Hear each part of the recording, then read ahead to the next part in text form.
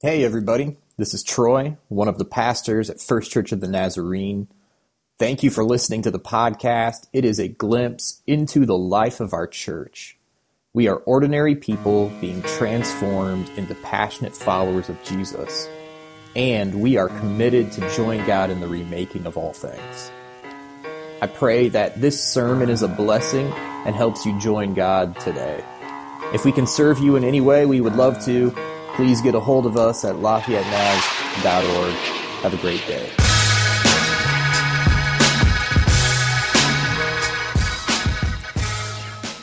Hey, good morning. Welcome to worship. My name is Troy. We're privileged to have you this morning. We're really thankful that you're here. And we're going to begin a new sermon series called How Things Grow.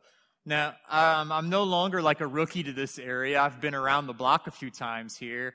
Lived here now for a decade, so I feel like that makes me kind of a quasi-local. I understand that in the fabric of Lafayette and West Lafayette, you're not really a local until like you were born and raised here. So it's the generation that follows us that can make that claim. But listen, as best as I can, as much as I can, I know the best places for a pork tenderloin sandwich. I know how to avoid State Road 26. I know to look on 65 North before getting on to determine whether or not you actually should get on. I know that when you go to Indianapolis, the locals take 52 and they don't get on 65. I've learned some things. I know that the green wagon corn is like God's nectar. I know that.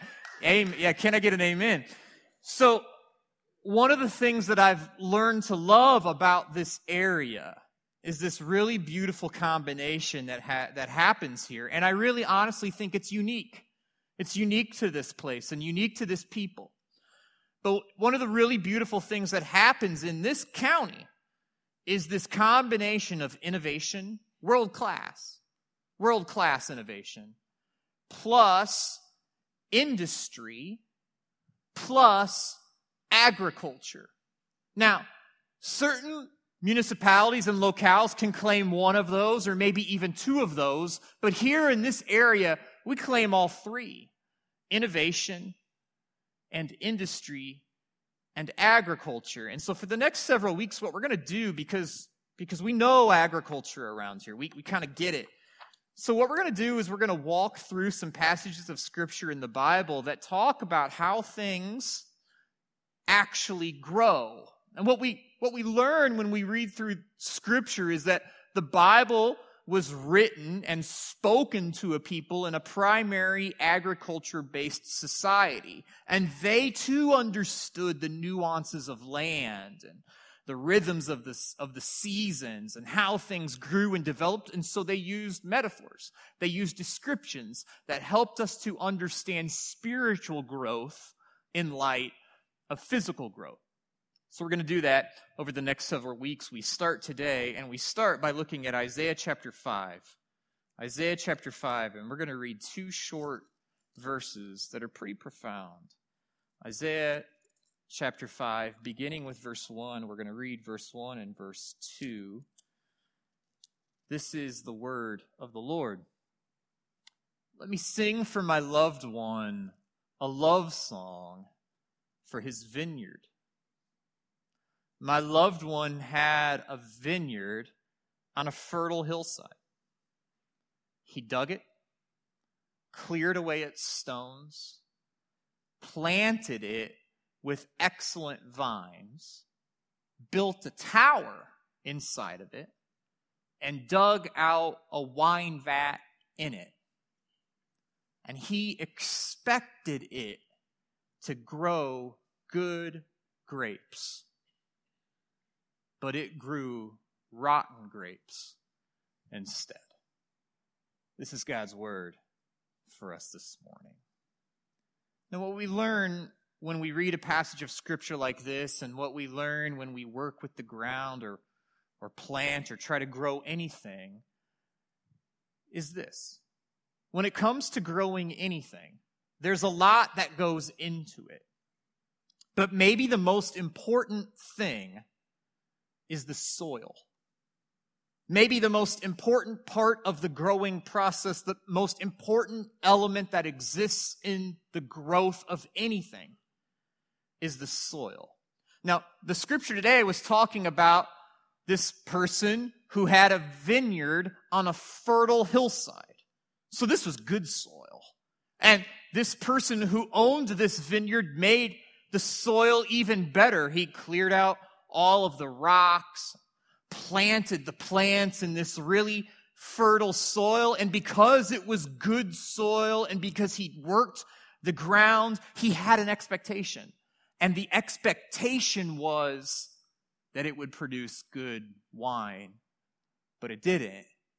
It produced bad wine instead. Now, his expectation of good wine was based upon the reality of good soil. The soil is the most important part of any process of growth.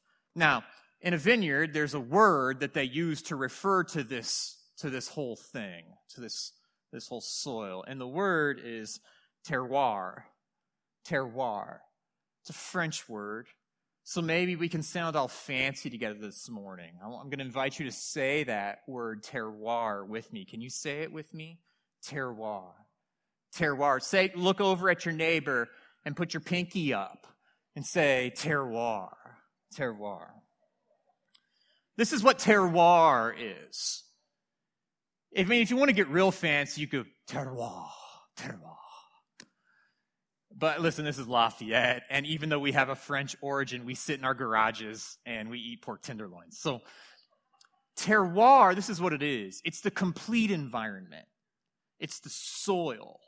It's the sunlight. It's the moisture. It's the climate. It's the complete environment in which a plant or a vine is produced. So here's what's really interesting. It's the terroir of a grape that determines how that grape tastes. So, if you were to take the same variety of grape plant and you were to plant that in one location and then take the exact same variety and plant it in a different location with a different kind of soil, even though the plants are exactly the same in their genetic makeup, the fruit that the plants produce will taste different. Why?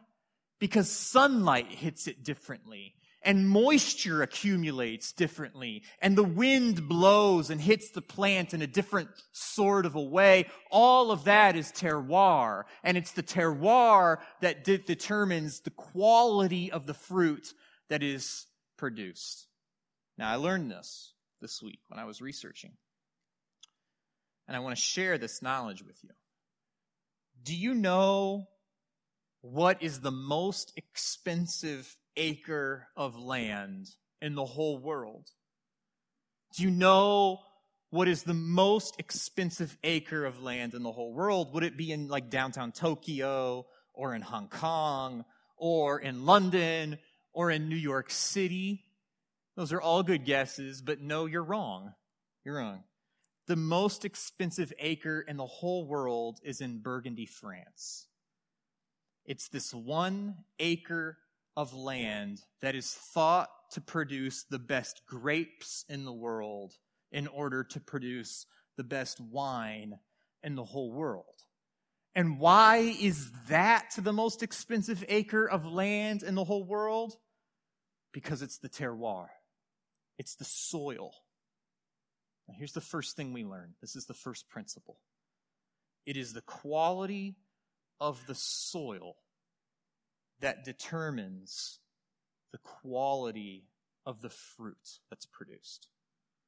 It's the quality of the soil that determines the quality of the fruit that's produced. Now, if we were to extend or stretch this metaphor that we run into in Isaiah chapter 5, about this person who planted this vineyard on this fertile soil, if we were kind of to extend that to our lives, and we were to understand ourselves as God's vines growing attached to Jesus, growing in a certain way to produce a certain kind of fruit, then what we have to understand is all of us are planted in a particular kind of soil. We all have been planted in a certain kind of terroir. We all kind of carry with us this family history, this family of origin stuff. And the family of origin, the family history that we grew up with, some of us carry some pain around in our terroir and the soil that forms and shapes our lives. Some of us have some hurt that's been inflicted upon us because of that. Some of us have this big, beautiful, wonderful story, this fertile soil that we've been raised in because we were planted in a certain kind of family of origin. And then there's also the people that surround us in our lives, our friends or our family, people who speak into us and shape us and form us, and it affects the kind of fruit or crop that we produce in good ways and in sometimes bad ways. And then all of us share this in common that makes its way into the soil that shapes our lives, and that's the culture of the world that we live in today. The expectations and the realities and the lies that are fed to us and the beautiful things that we all see and the horrible things that we all experience, that culture, that narrative, the voices we listen to, it shapes the soil. And as a result, it shapes the fruit that it produces. Now, this is what's interesting. The very same way that it works for plants is exactly the way that it works for us. So if you've ever planted anything in your life, you know this is the process that happens. You plant into soil, and the plant is fed by and is supported by what is in that soil. And so if the soil is bad, then as a result, the plant's health will be poor. And the fruit that the plant produces will be affected negatively. It's nearly impossible to produce a great crop in poor soil. It's pretty tough. But if the soil is good, the plant thrives and the crop is abundant, it's really hard to produce a poor crop in great soil. In fact, here's what you can do. If you have soil that's great and of good quality, and you have a plant that's kind of sickly, you can transfer a sick plant into good soil, and what ends up happening? The plant grows, gets healthy, bears fruit the next season. Why? Because the soil matters. The terroir matters. This is the principle of the soil that I want to teach you this morning. The story we take in and absorb into our lives is the story we live out. Think of a plant.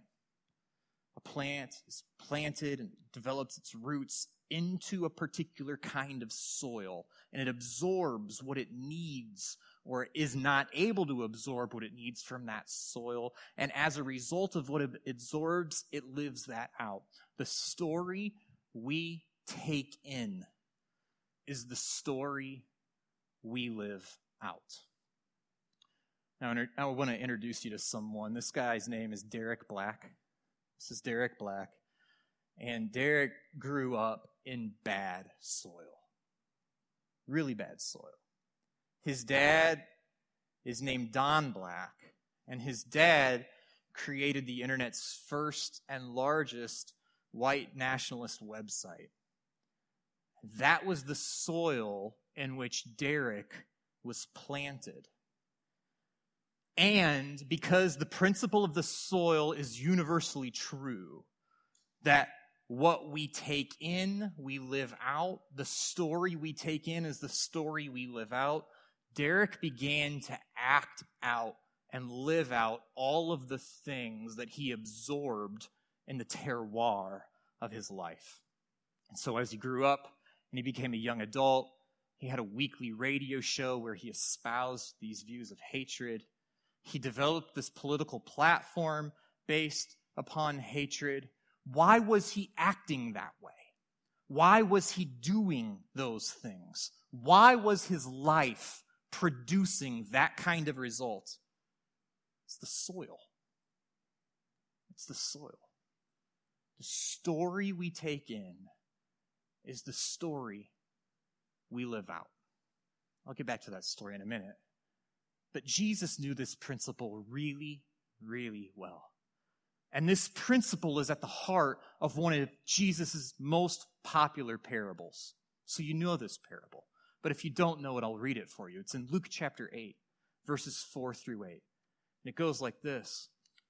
When a great crowd was gathering and people were coming to Jesus from one city to another, he spoke to them in a parable. Here's how it goes. A farmer went out to scatter his seed. And as he was scattering it, some fell on the path where it was crushed, and the birds in the sky came and ate it. Other seed fell on the rock, and as it grew, it dried up because it had no moisture. Other seed fell among thorny plants, and the thorns grew with the plants and ultimately choked them out. And still other seed landed on good soil. And when it grew, it produced 100 times more grain than was scattered. And as he said this, he called out, "Everyone who has ears should pay attention." Now that's the parable. And he told that parable.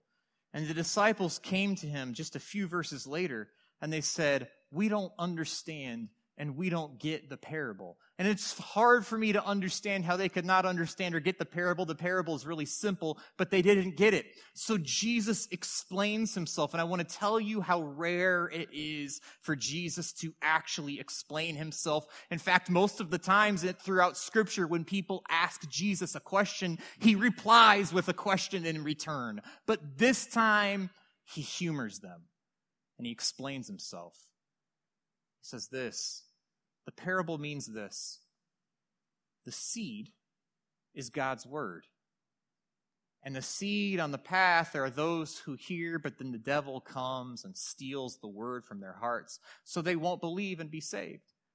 And the seed on the rock are those who receive the word joyfully when they hear it, but they don't have any root. So they believe for a while, but they fall away when they are tempted. And as for the seed that fell among the thorny plants, these are the ones who, as they go about their lives, are choked by the concerns, riches, and pleasures of life. So the fruit never matures. But the seed that fell on good soil are those who hear the word, and they commit themselves to it with a good and upright heart. And though through their resolve, they bear fruit. Now listen, this little parable is incredibly profound, and we can read this parable, we can interpret this parable, we can even preach this parable from multiple different perspectives. We can preach it from the perspective of the farmer who just generously scatters seed everywhere, no matter the kind of soil condition. He just wants to scatter the whole earth. We can preach it, we can read it, we can interpret it that way. We can focus in on the seed with its world-changing, life-altering potential if it's just received. We can focus in on that. But at the heart of this story of Jesus is soil, terroir. And this story has these simple but profound elements. There's 4 of them. There's the sower, the seed, soil, and the resulting fruit. And what's really interesting in each one of these scenarios that Jesus walks through, the sower is always the same. He never changes his actions or what he's doing. The sower remains the same. The seed remains the same. It too never changes. But the soil is different. And because the soil is different, it leads to a different kind of fruit.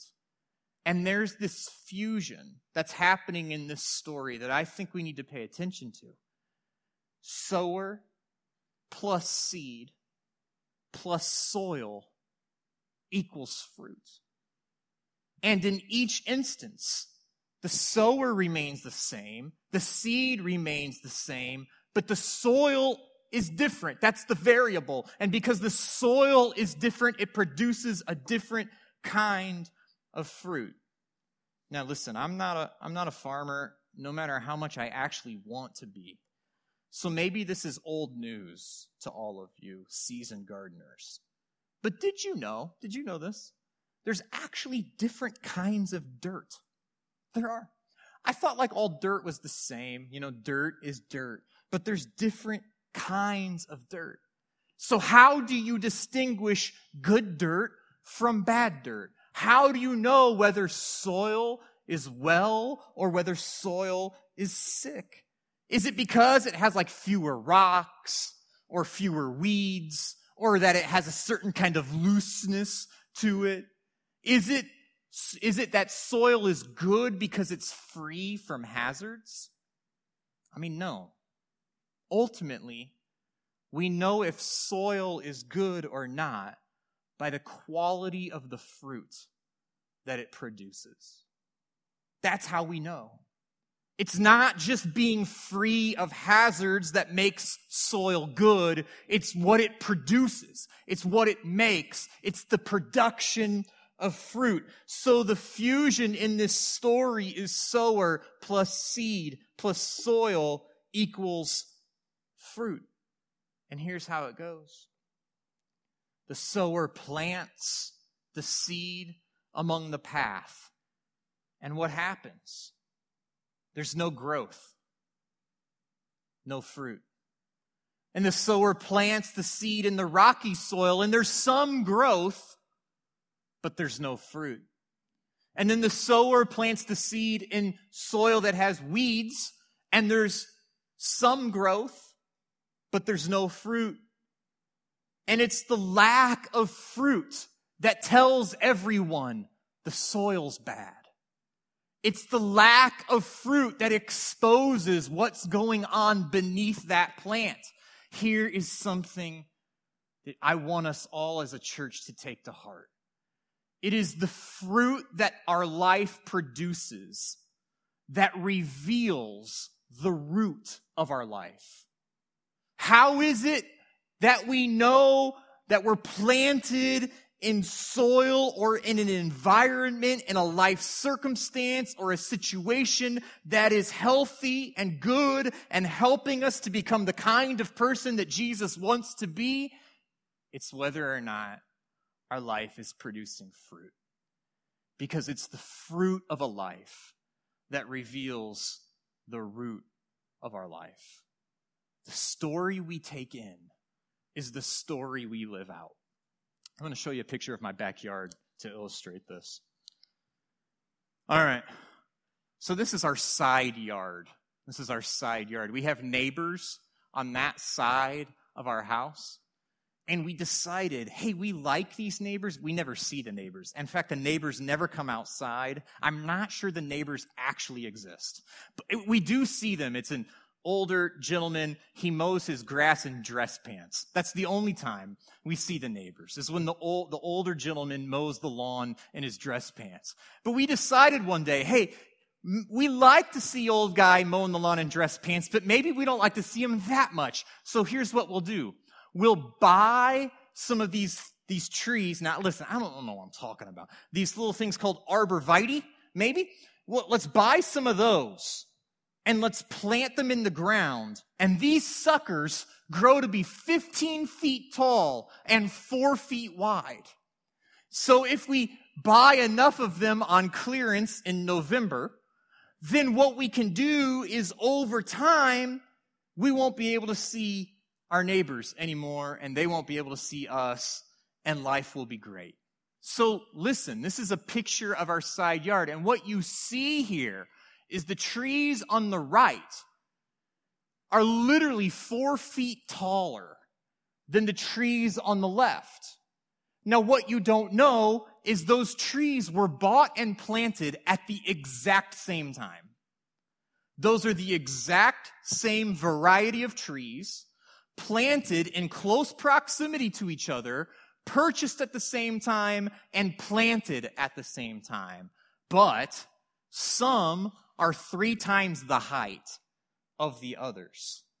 Why is that happening? Why?